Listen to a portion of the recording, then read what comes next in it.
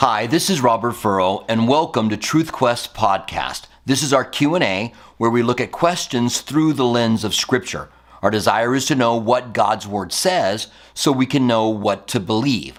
A lot of times we're on a I'm right quest rather than a truth quest. We want to know what the truth is. We want to know whether or not we're believing what is correct. It's good to see you guys. We're going to get right into our first question today, which has to do with walking by the Spirit. And I want to show you a verse, first of all, that helps us with just practical living for Christ. How do I overcome sin? How can I walk by the Spirit rather than walking by the flesh? And so in Galatians 5, verse 16, it says, "And so then walk in the Spirit, and you will not fulfill the lust of the flesh. For the flesh lusts against the Spirit, and the Spirit against the flesh. And these are contrary to one another, so that you don't do the things that you wish." So this battle goes on inside of you. You have a desire because you're a genuine believer to do the things that Christ wants you to do. Jesus said, "If you love me, you'll keep my commandments." 1 John says that if you say you love him, and you don't keep his commandments, then you're lying. So there's this desire that we have when we are genuinely born again to do the things that God wants us to do. But we don't end up doing them because the flesh battles against the Spirit and the Spirit battles against the flesh. So the key comes in the beginning of these verses where it says, "I say then, walk in the Spirit, and you will not fulfill the lust of the flesh." The question then is, how do we walk in the Spirit? We know that we are given the Holy Spirit at the moment that we are born again. Jesus said in John chapter 3, "That which is born of the flesh is flesh, and that which is born of the Spirit is spirit." We also know that the Holy Spirit leads us and guides us, and it does that mainly through the Word of God. So the Spirit has inspired the Scriptures. 2 Timothy 3:16 says, "All Scripture is given by the inspiration of God," literally meaning God breathed. The Holy Spirit is the one who has moved to put the Scriptures together, and it's profitable for direction, for doctrine, for correction, that the man of God could be thoroughly equipped, lacking in nothing. So that means that we, first of all, say, I want to know what God's Word says. What do I know about God's Word? What does God want me to do? If you say, let's just say you're angry all the time, and you're making no effort to walk in love, you're making no effort to walk in gentleness. Philippians 4:5 says, "Let your gentleness be known to all men," and you are just giving in to your anger. And you're angry with people, you're angry on the road, you're angry with your kids. That's not walking by the Spirit. When you say, I want to walk in gentleness, I want to walk in kindness, I want to do the things that the Bible tells me to do, I want to put away all wrath, malice, and anger, then you are walking by the Spirit. Now also, the Spirit helps to lead us. So not only does it lead us by the Word of God, and that's the main way, and there's nothing that the Holy Spirit's ever going to speak to you that's going to go against the Word of God, but the Holy Spirit might convict you as you're driving down the road. You may be angry, somebody pulled out in front of you and slowed down, and the Holy Spirit convicts you, and so you begin to pray for them. Now you're being directed by the Spirit. You're living by your Spirit rather than by your flesh, and you are walking in the Spirit of God. We also know that the fruit of the Spirit is love, joy, peace, patience, kindness, goodness, faithfulness, gentleness, and self-control. So we have self-control in there.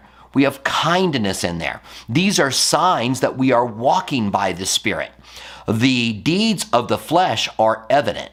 Outbursts of wrath, heresies, sexual sin, these kind of things are the flesh. And when we live by the flesh, from the flesh we're going to reap corruption. But the Bible tells us, but if we walk in the Spirit, from the Spirit we will reap life. So we want the life that comes from being led by the Spirit. This is one of the verses that I use regularly in my own life to make sure that I'm living the kind of life that God wants me to live. It's also one of the passages that I use quite often when someone comes to me and has questions about some stronghold in their life or some sin that they seem to continue to turn to. We should endeavor to walk in the Spirit the rest of today more than we've walked in the Spirit before. We should endeavor to walk in the Spirit tomorrow more than we walked in the Spirit today.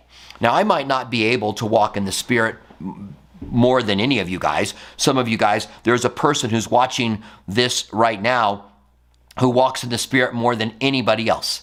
And they may be way above any of the rest of us. But what I can do is walk in the Spirit more today or tomorrow, more tomorrow than I am today, and more the next day than I am that day. I can make an effort to say, the Bible tells me that if I walk in the Spirit, I will not fulfill the lusts of the flesh. I've been given the Holy Spirit as a gift from God. I have the Spirit inside of me when I'm born again. Therefore, I am going to walk in the Spirit. The word walk here in Galatians 5:16 is an analogy, a metaphor for the Christian life. If I'm going to walk in the Spirit, it's the life that I'm living for Christ. And there's just something about making that commitment, saying to Him, maybe even openly now, Lord, I want to walk in your Spirit. Lord, help me to walk in your Spirit.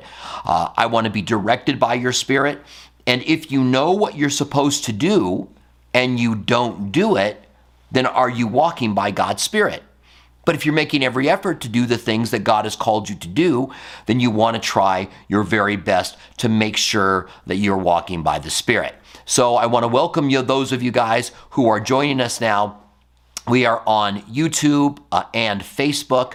I'm looking on here. Looks like all of the comments that we have so far are from, I've got one from Facebook and several more from YouTube. If you're listening to this and you would like to join us live where you can ask questions, if you're listening to this on the podcast and you want to join us live, we do it for sure on Saturdays from 3 o'clock to 4 o'clock.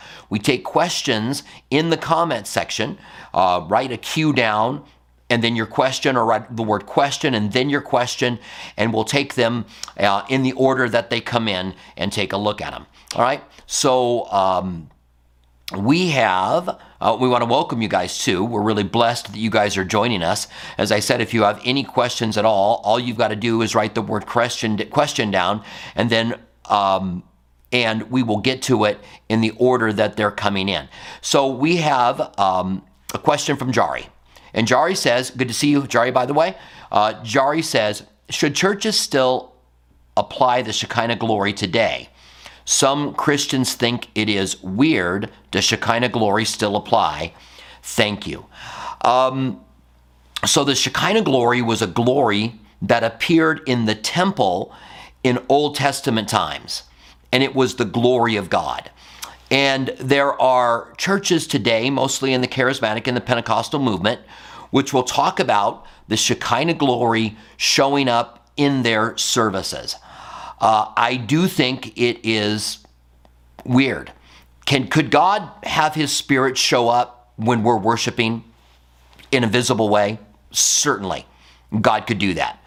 But we don't ever find any direction in the Bible about it. We don't ever find it happening. And so I don't think it's something that we should seek. I don't think we should be seeking extra biblical things, meaning things that are not in the Bible. And also, when people talk about the Shekinah glory, it can be connected with some pride, where we were at church and gold dust fell from heaven, or the Shekinah glory appeared in our midst. And a lot of times it's connected with things that people try to use to say that they are legitimate, where we know that legitimacy is connected to the scriptures. We look at the Bible, we see what the Bible has to say, and we determine whether what we're doing is right or wrong by the Word of God, not whether or not there's some kind of a shining glory that shows up.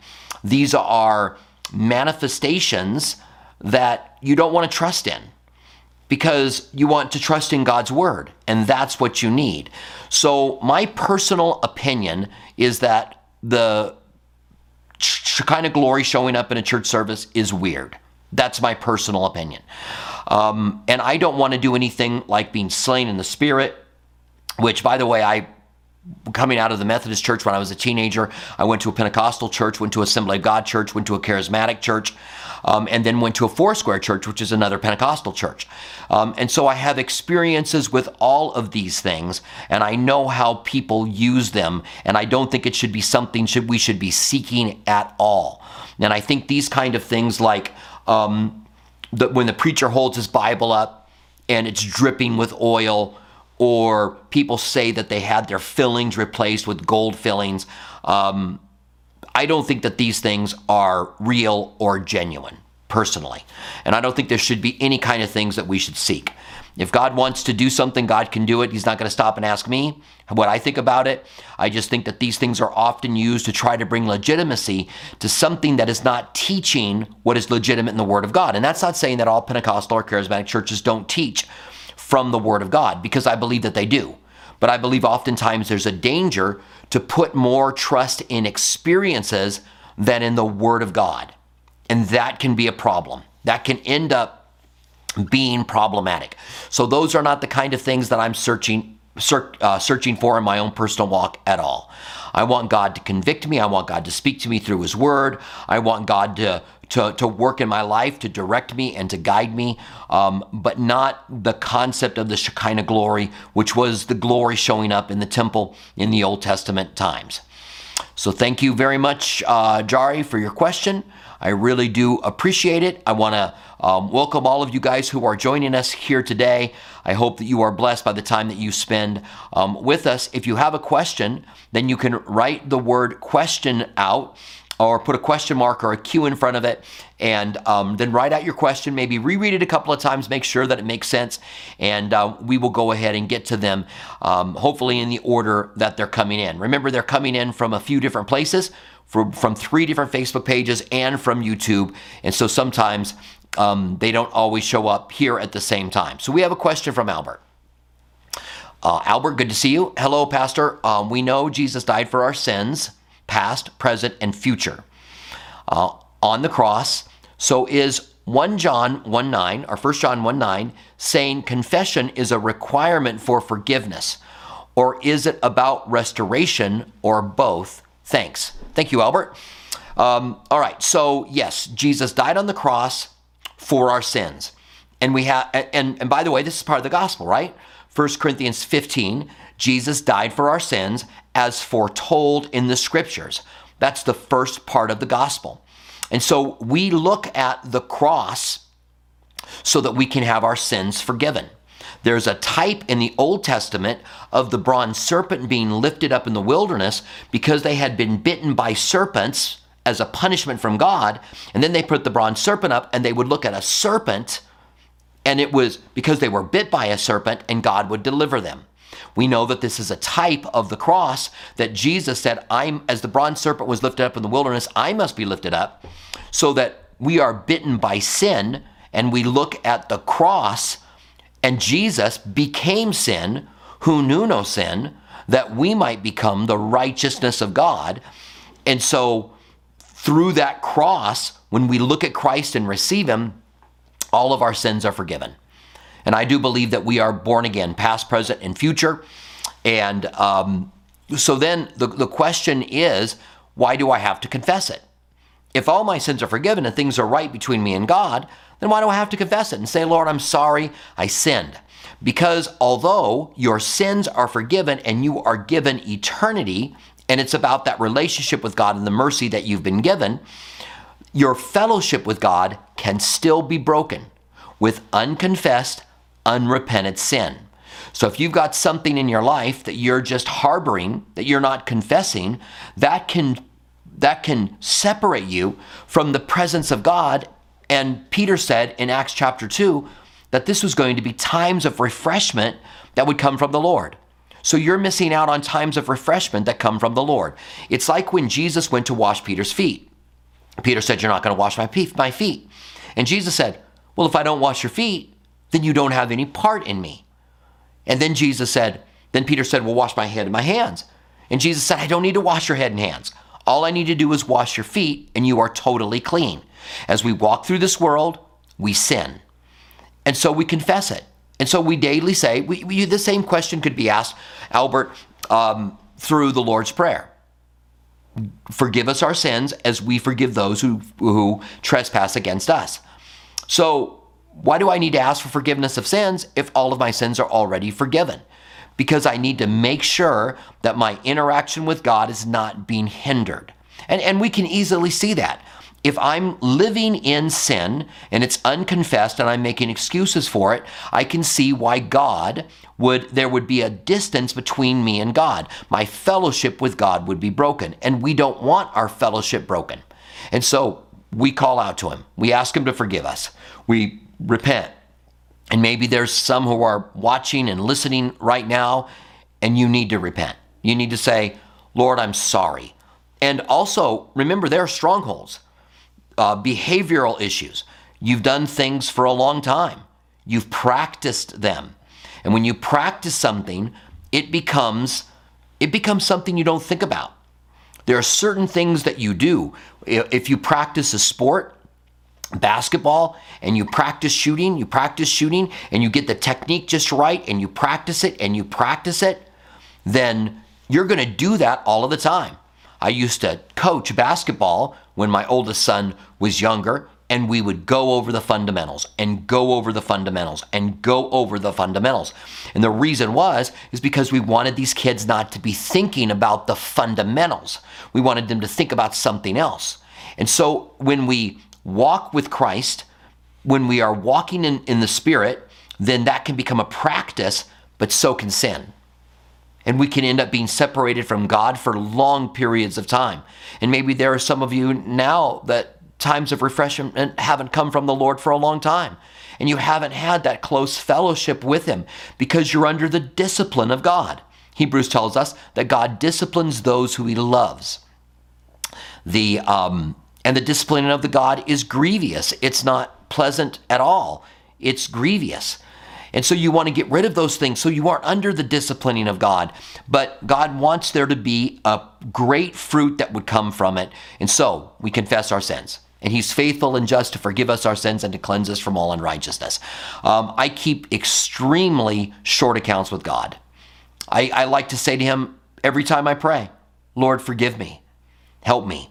I realize there are sins in my life that I don't even know about. The Bible says, deliver me from my hidden faults that have dominion over me.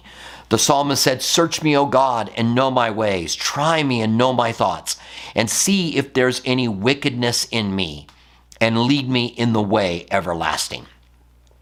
And so I want God's Spirit to be moving in my life. I want things right between him. I want to pray daily for forgiveness. And this has nothing to do with my salvation, but it has everything to do with walking with God daily, having that close, intimate, daily interaction with the living God. All right, so thank you very much, Albert. I appreciate it. Our next question comes from Amy. And Amy gives us a reference of Romans 9:13. She says, Jacob I have loved, but Esau I have hated. The scripture has bothered my husband since he was a kid. Can you please explain why God said he hated Esau? Let me go to Romans chapter 9, and let me just take a moment to go ahead and go there and find that verse. I want to read it in context. And I do believe, by the way, that I'm going to be able to help you out, Amy, help your husband out with this passage, because it does seem to be, God loves the world, right? God so loved the world.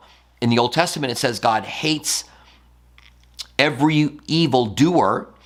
And so we know that hate is used and love is used in different ways in the pages of Scripture. So it's Romans 9:13. But let me read it from verse 6. Let me go ahead and put this up on the screen for you. Oops, that's not the right one. That's not the right one either. There we go. That's the one that I want. All right, so we want to pick it up, Israel's rejection and God's purpose. So this section of Scripture is talking about Israel rejecting Jesus, as the Messiah. That's what this passage is talking about. And it's talking about the way that God has set them aside This whole section, 9, 10, 11, that God has set Israel aside for a time, and we know that they are all going to be saved. The context of this chapter is not individuals, it is a group of people. All right, so let's pick it up in verse 6. It says, but it is not that the word of God has taken no effect, for they are all Israel who are of, for they are not all Israel who are of Israel. So he's saying that not everybody who is from Abraham, same thing Jesus said when he told the scribes and Pharisees, don't think that you're okay because you have Abraham as your father. Don't think that just because you're Jewish that you are automatically saved. It goes on to say, nor are they all children because they are the seed of Abraham. In Isaac your seed shall be blessed. That is those who are the children. That is those who are the children of the flesh. These are not the children of God, but the children of the promise are counted as seed. For this is the word of promise. As this time I came to Sarah and you shall have a son. And not only this, but when Rebekah also had conceived by one man, even by our father Isaac, for the children not yet born, not having any good or evil, that the purpose of God according to election might stand, not of works, but of him who calls us, it was said to her, the older shall serve the younger, as it is written, Jacob I have loved, but Esau I have hated. So you can see by the context that he's talking about nations. He's not talking about individuals. In fact, I think an argument can be made that he blessed Esau. You can go back into the Old Testament and you can look at those passages. Esau was a man who lived after the flesh for sure. And God knew through his foreknowledge what Esau would do and what Jacob would do. But he's talking about Jacob as the nation of Israel. And we could go to a lot of Old Testament passages where Israel is called Jacob. Jacob's name was changed to Israel. Israel means ruled by God. Jacob means supplanter. Jacob was a manipulator. God gave him a new name. From now on, you will no longer be a manipulator, but you will be ruled by God. So God chose to love Israel because God chose to love them. Not because there was anything special in them, but because God established the nation, wanted the Messiah to come through it, chose to give his love. But the Esau and their descendants, which is the Edomites, God hated because they rejected him. They turned to sin. They turned away from him. And so God's talking about these two groups of people, and especially, this is a quote from the Old Testament, and when you go back to the Old Testament, you see again the context is with groups of people. He's not saying, I chose without any thought or without any justification to hate Esau and to love Jacob, and you guys deal with it. That's not what this is saying. What God is saying in this chapter is, I have chosen that those who believe in me are going to be saved. That's chapter 10, right? And I know this is profound. Chapter 10 follows chapter 9. Chapter 9 says, who are you to speak against God if God wants to make a vessel of honor or dishonor? So chapter 10 is going to tell us that vessels of honor are those who believe in him, those who trust in him, those who confess with the mouth and believe in their heart that God has saved them, who call upon the name, those who call on the name of the Lord will be saved. So election, God chooses those who believe. And if you don't like that, if you go, well, I don't like that. I think that God chooses individuals, not choosing those who would believe, and then I choose to believe. Well, God, through his foreknowledge, right, whom God foreknew, he also be predestined to be conformed to the image of his son, Romans 8:29. And so if God foreknew it, and again, that's Romans 8. So we go back just one chapter where God's talking about his foreknowledge and predetermining. And then you go to chapter 10 where he talks about salvation by faith, and you can't take chapter 9 out of the context. You got to keep it in the context. So God loves those who are of Israel, who are genuinely of Israel, who have genuinely made a commitment to him. And if you walk away from him, then you're going to put yourself in the category of judgment and wrath and anger, which is going to look like hatred, or which could literally be hatred. Remember, God takes no pleasure in the death of the wicked. God takes no pleasure in the destruction of the wicked, but he will judge them. He will cast them out into a place where is darkness and gnashing of teeth, where the fire never goes out and the worm never dies. And so God will bring judgment into those individuals, even though God loves the entire world. So the real question between this passage, the passage in the Old Testament that talks about God hating the doers of iniquity, and that God loves everyone in the world, how can you take those passages and put them together? Because once someone has rejected God and they're living in the world, they put themselves under the wrath of God. And Esau, more particularly the Edomites, remember, there's a whole nation that came from Esau. This isn't just two brothers.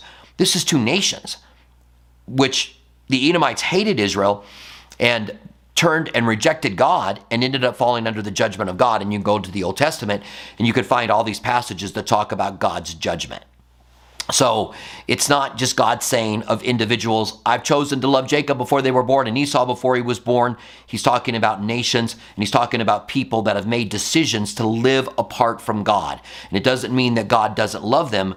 It just means that they now fall under his wrath. The wrath of God is upon them because they don't really follow him or serve him. All right, Amy. So if you have a follow-up question, I hope that helps your husband.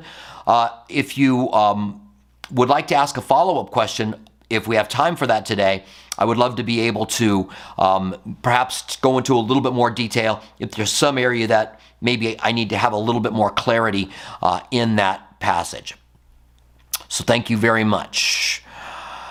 So our next question comes from Ashley. And Ashley says, are the extra books in the Catholic Bible worth studying? My husband grew up Catholic and often mentions books I have never heard of.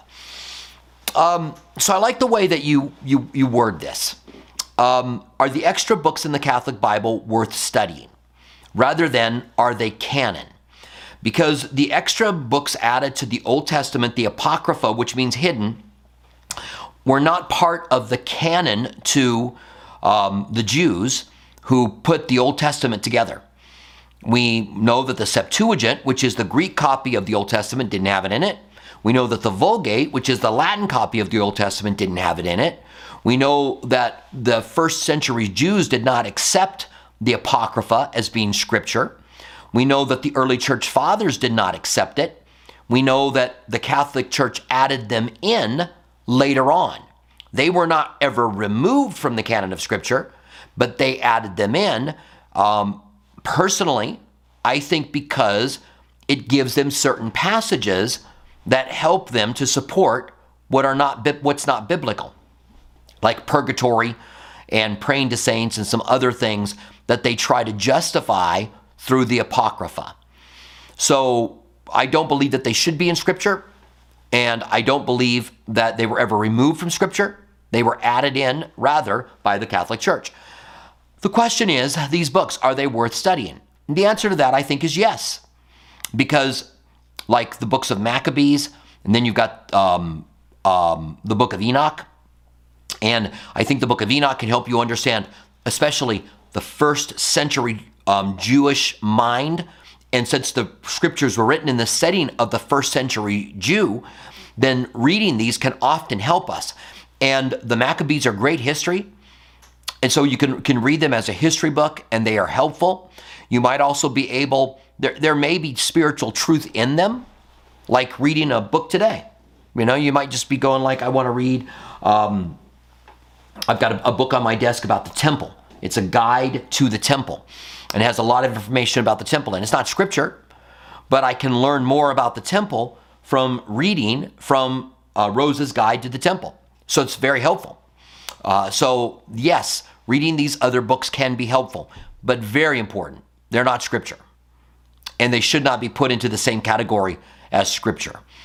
And there's a lot of weird things in them. You'll find that out as you begin to read them and look at them, that they don't fit scripture. I think it's also important when we're talking about the canon to realize that no one ever put together the canon. No one ever quantified it. No one ever said, this is canon. Or at least it wasn't done early on. In church history, the books of the Old Testament and the books of the New Testament were put together fairly early in church history and accepted and received as the legitimate Word of God. There was some question about the book of Revelation. There was some question about the book of James. But other than that, there wasn't. And I think that what we have as far as the 66 books of the Bible is what we are supposed to have.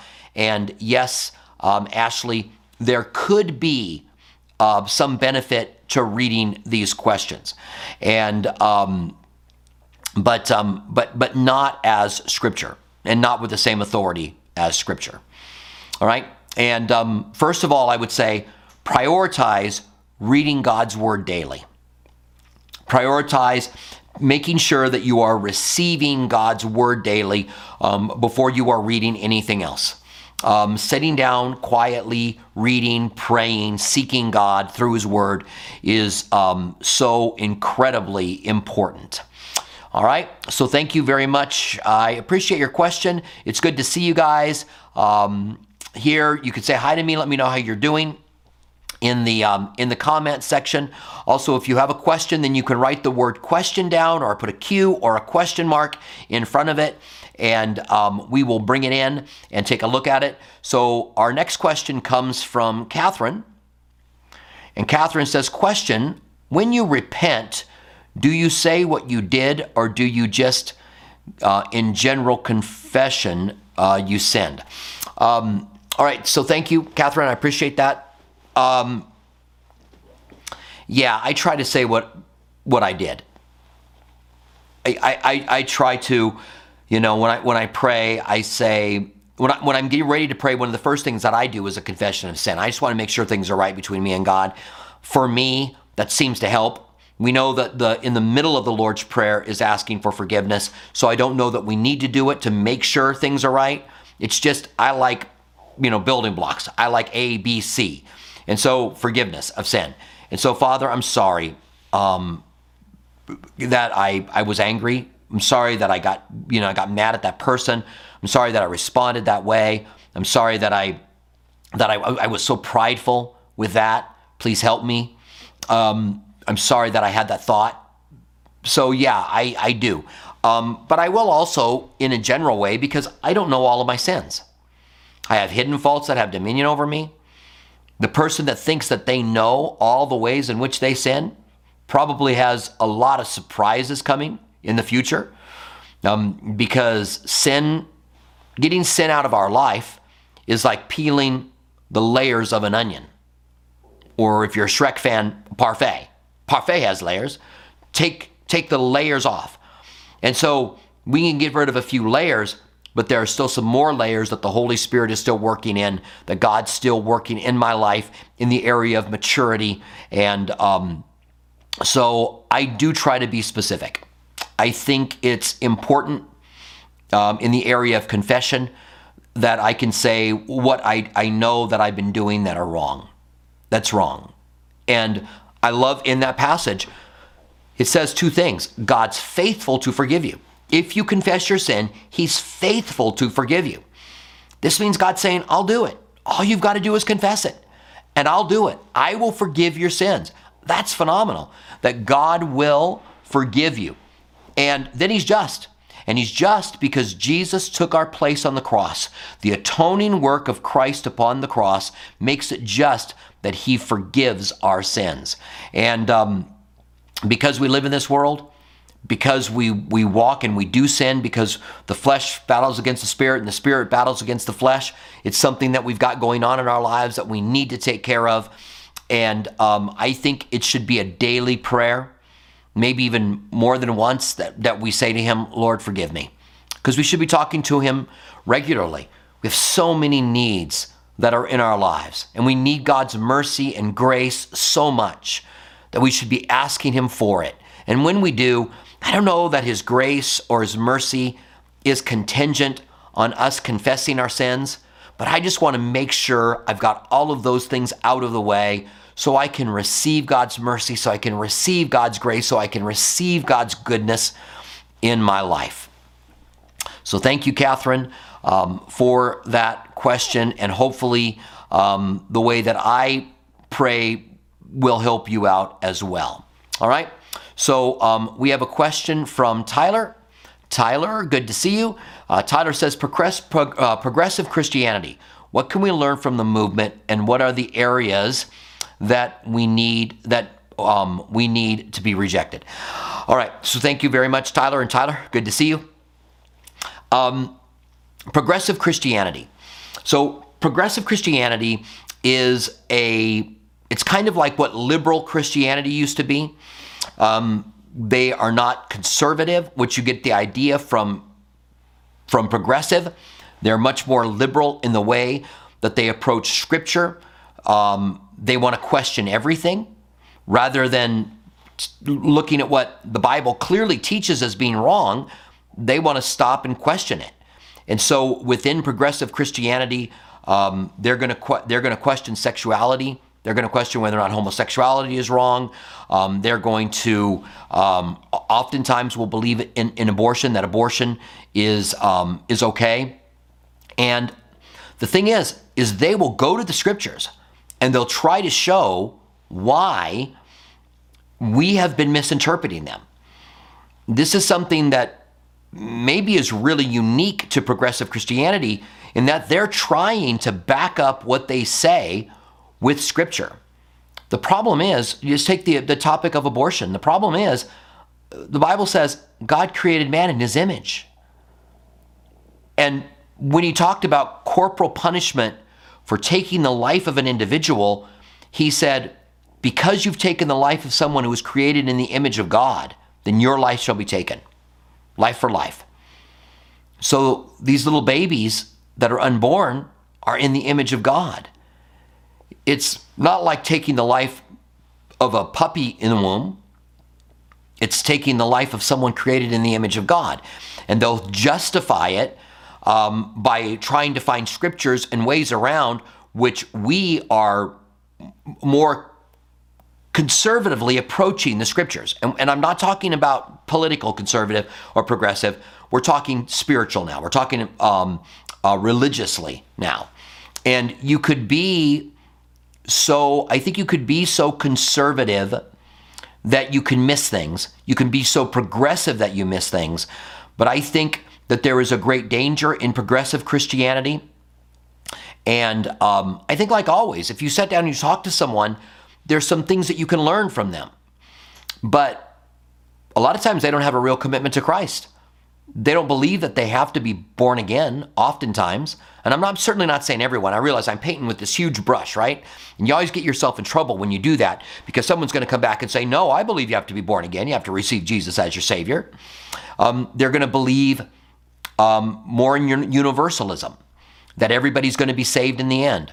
They're not going to believe in a literal hell. They're going to believe more in annihilationism, that God might punish someone and annihilate them.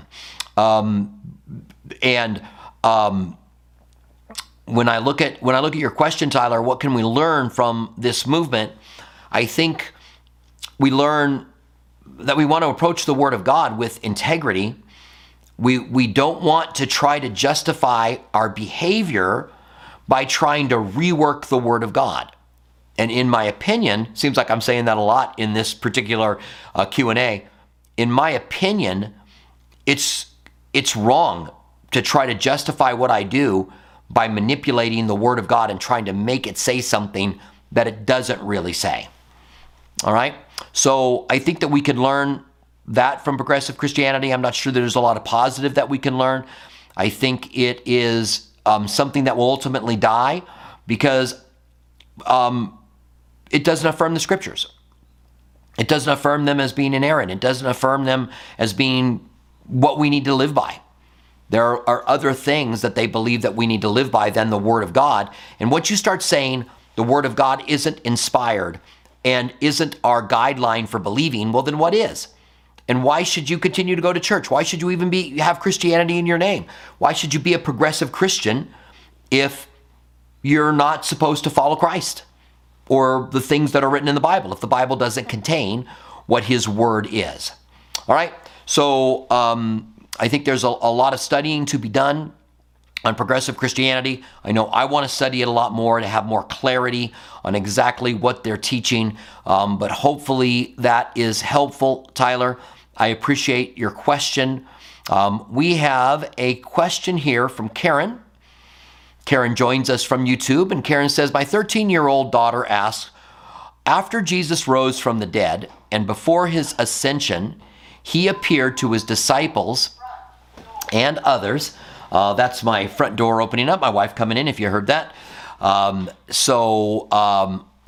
baby. So this is from Karen. Karen says, my 13-year-old daughter asks, after Jesus rose from the dead and before his ascension, he appeared to the disciples and others. Do we know where Jesus was in between these visits? And how did he travel? All right. So, good question, Karen. Let's take these. I got two questions here. Let's take, first of all, he appears to Mary Magdalene right outside of the tomb. We believe that at this point, he may have already appeared to the other women, because Mary comes with the women to the tomb in the morning. Mary, when they see the stone's been rolled away, Mary runs back to get the disciples, then runs back with Peter and James. And then when Peter and James leave, then Jesus appears to Mary Magdalene. So Jesus may have been appearing to the other women before that. Then he appears to Mary Magdalene. We also know that he appears to Peter at some point here in this day. We also know that he says to Mary Magdalene, stop clinging to me because I have to go. I haven't gone to my Father yet. So I believe Jesus had to go up into heaven and sprinkle blood on the real mercy seat. The things in the temple, in the tabernacle, were a shadow of heavenly things that are real, true, and genuine. And so I believe that there is a mercy seat that is up in heaven that the blood of Jesus had to be sprinkled on. And so Jesus had to go and do that, and he ascended. Ephesians also says, who is this who ascended, but he who first descended and brought a host of captives with him out of captivity? Some believe that that passage in Ephesians is just a general aspect of Jesus descending to the earth, making salvation available, and then leading people into heaven.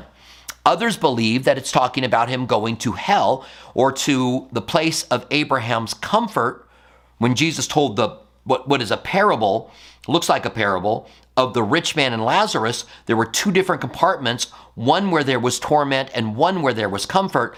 And many believe Jesus ascended into hell, into that part, Abraham's comfort, and brought all of those people up into the presence of God. That before that, they weren't in the presence of God, that he took them into the presence of God. We also know that Jesus proclaimed to those who were in chains.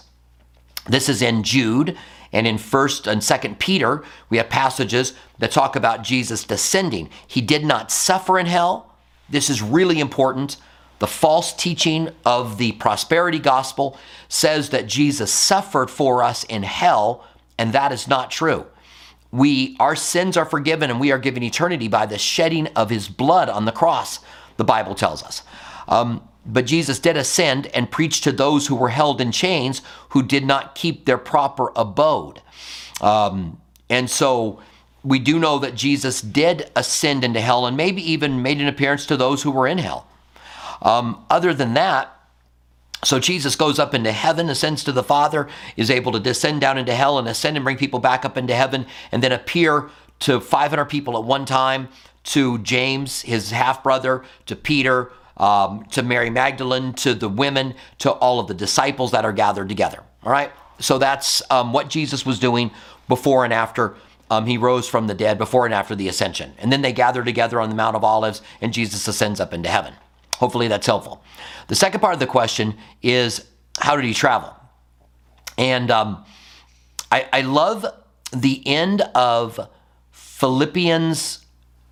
Well, it's in Philippians chapter 3, where it says, I think it's the end of chapter 3, when it says that we are to eagerly await the appearance of our Lord from heaven, who will transform our lowly bodies to be like his glorious body. And the Bible says that when we see him, we will be like him. So we are going to be like him.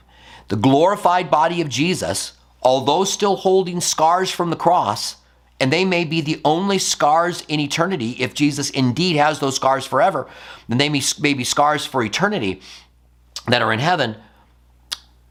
But he could enter into a room with doors locked and windows barred.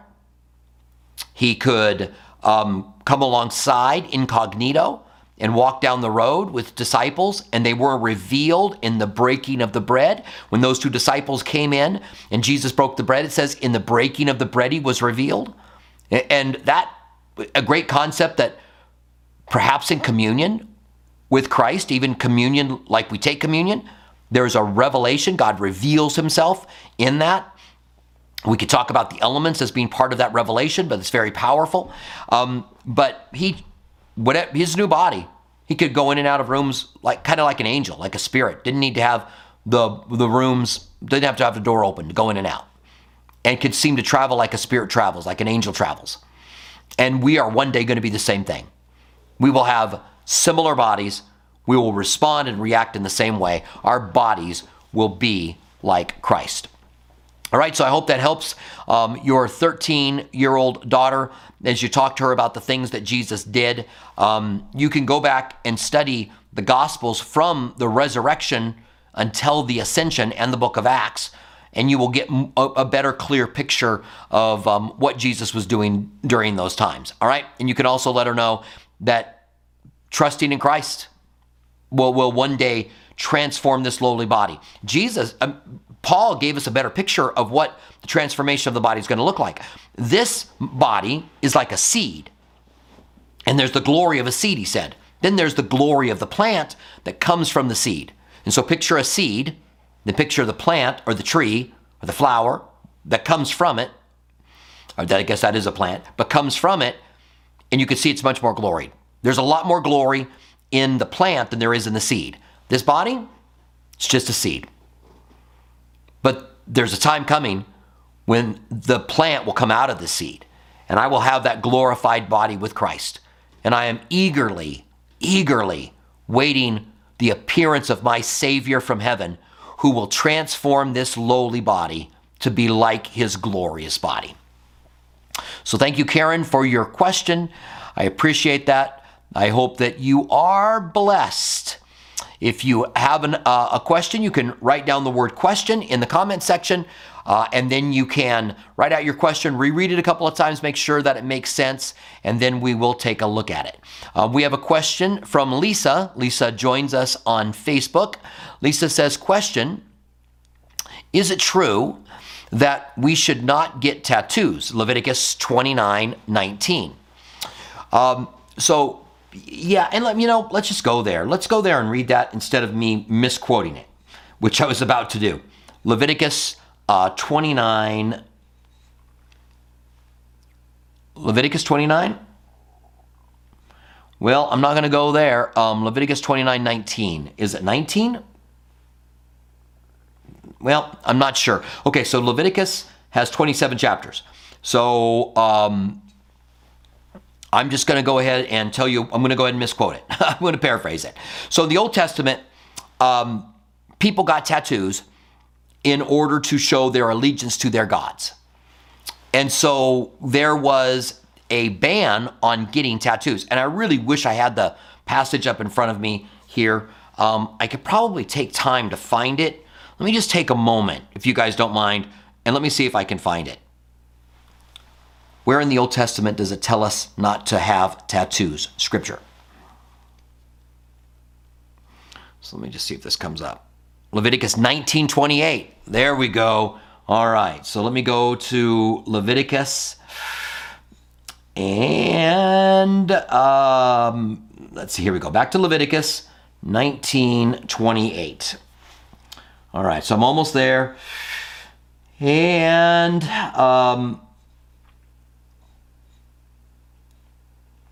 all right, so we're going to pick it up here, and I'm going to just take a look and see whether I can get a heading here for it, or what they're talking about. All right, so let's just go ahead and read it a little bit of the context, and we'll see if we can't figure this thing out together, all right?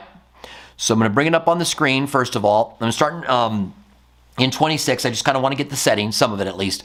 You shall not eat anything with blood, nor shall you practice divination or soothsaying, all right, which would be like mediums today, people that communicate to the dead.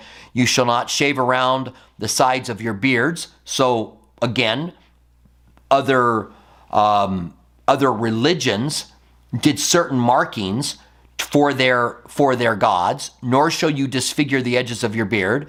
You shall not make any cuttings in your flesh for the dead, nor tattoo any marks on you. I am the Lord.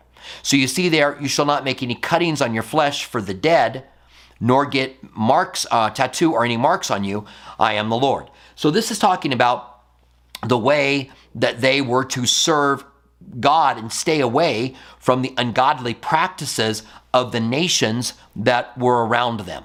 By the time we get to the New Testament, we don't have any such restrictions. I'm going to see if I can get back to your question. We don't have any such restrictions.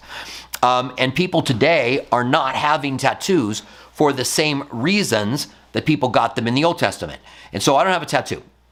My late wife had Jude 21 tattooed on her thumb, so that when she's getting her hair cut or whatever, doing her nails done, when someone would say, what is that? She would say, well, this is a passage that tells you to keep yourself in the love of God. And she would use it as an opportunity to witness. A lot of people can point to their tattoos and talk about the significance that they have in God. And because we have freedom, this is an Old Testament principle under the law that we are not bound to. And culture has a lot to say with it. And the culture in their day was one thing, and the culture in our day is another thing when it comes to tattoos. And so, yeah, I think you could get tattoos that are wrong. Or you could get tattoos that are sinful. All right? You could get tattoos that glorify ungodly behavior. You could get tattoos that glorify false gods. You could get tattoos that glorify yourself. Or you could get tattoos that glorify Jesus. And I would not condemn someone who got a tattoo that glorified Christ. I would just say be careful because tattoos are a bit addicting. When you first get a tattoo, it looks great.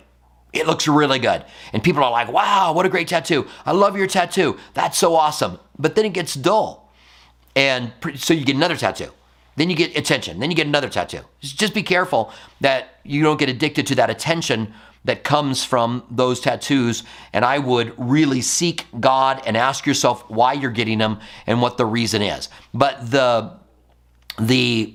command in the Old Testament to not get tattoos would not be a command in the New Testament to not get tattoos. Okay? So thank you very much. Lisa, I appreciate your question. So I see that you corrected the passage here a little bit later on. If I just scrolled down a little bit, Lisa, I would have found the passage where you gave me that proper place out of Leviticus. All right.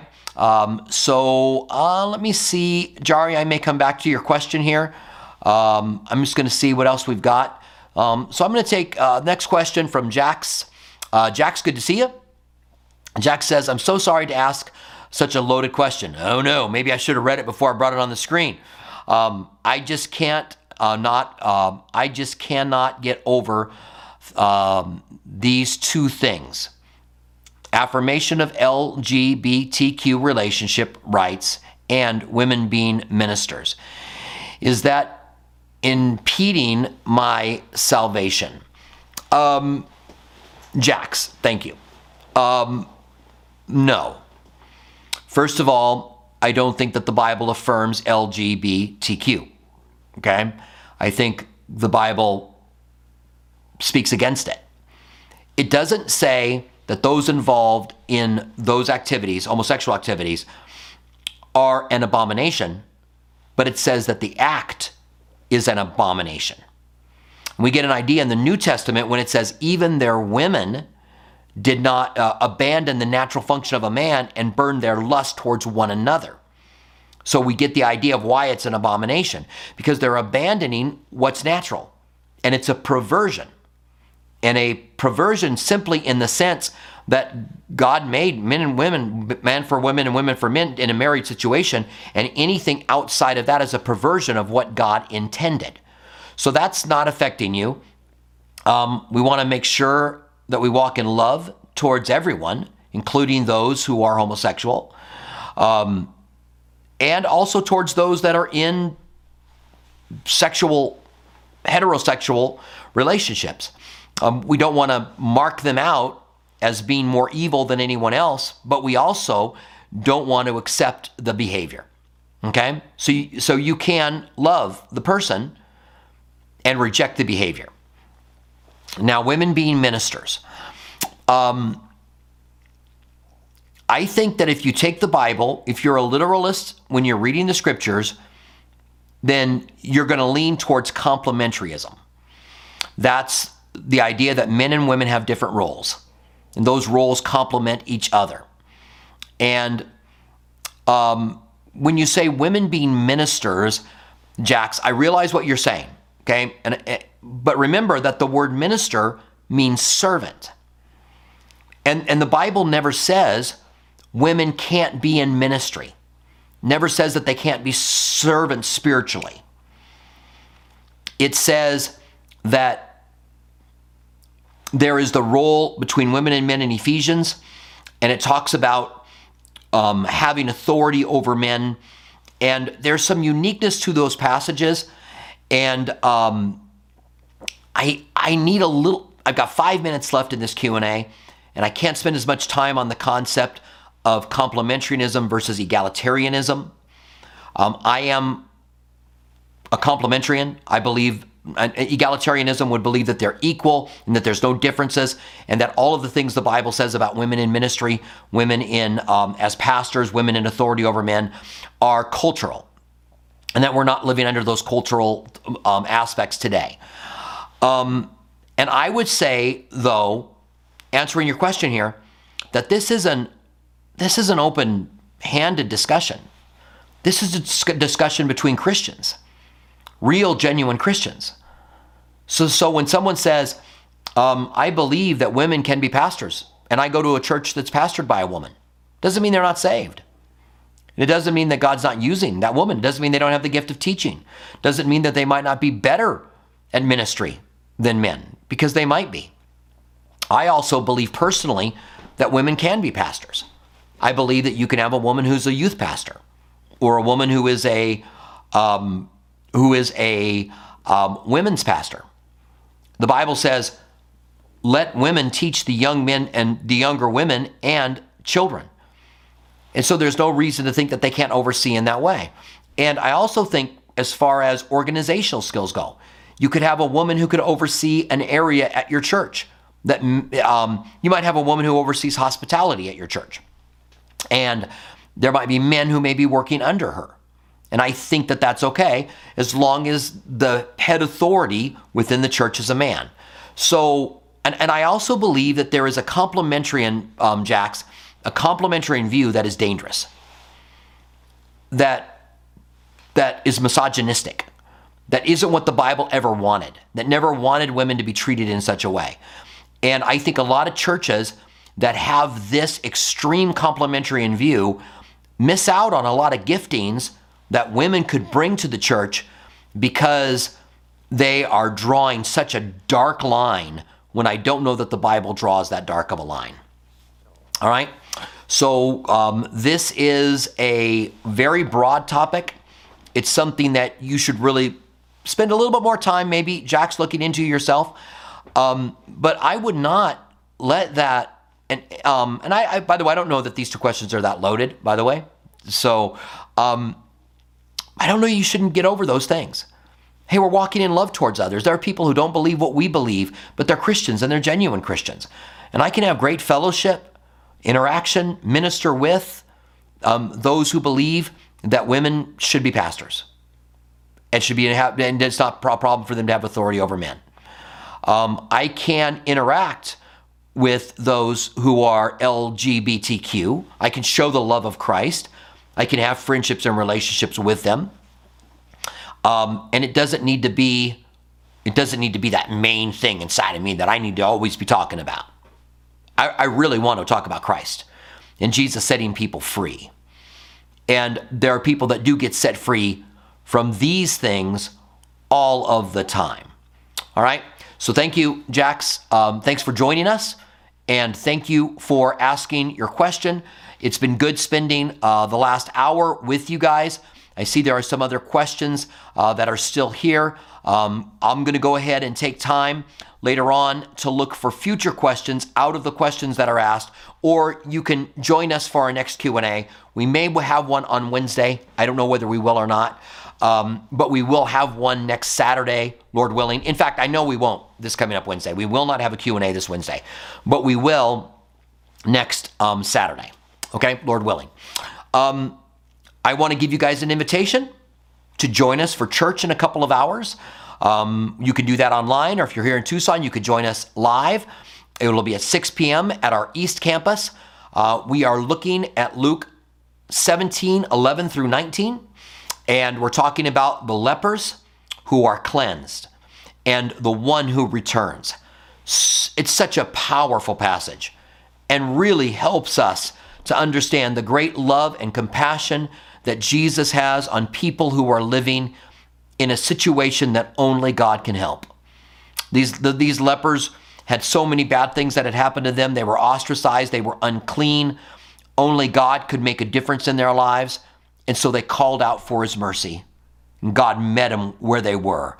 And there's so much for us to learn. I really look forward to covering that with you tonight. So that'll be on YouTube, Facebook at 6 o'clock. We'll have a time of worship, and then we'll spend some time in the Word of God. Join us for church this weekend, all right? So God bless you guys. I'm going to go ahead and sign off. It's been good spending time with you. I hope the Lord really blesses you, and see you again on the next Q&A next Saturday.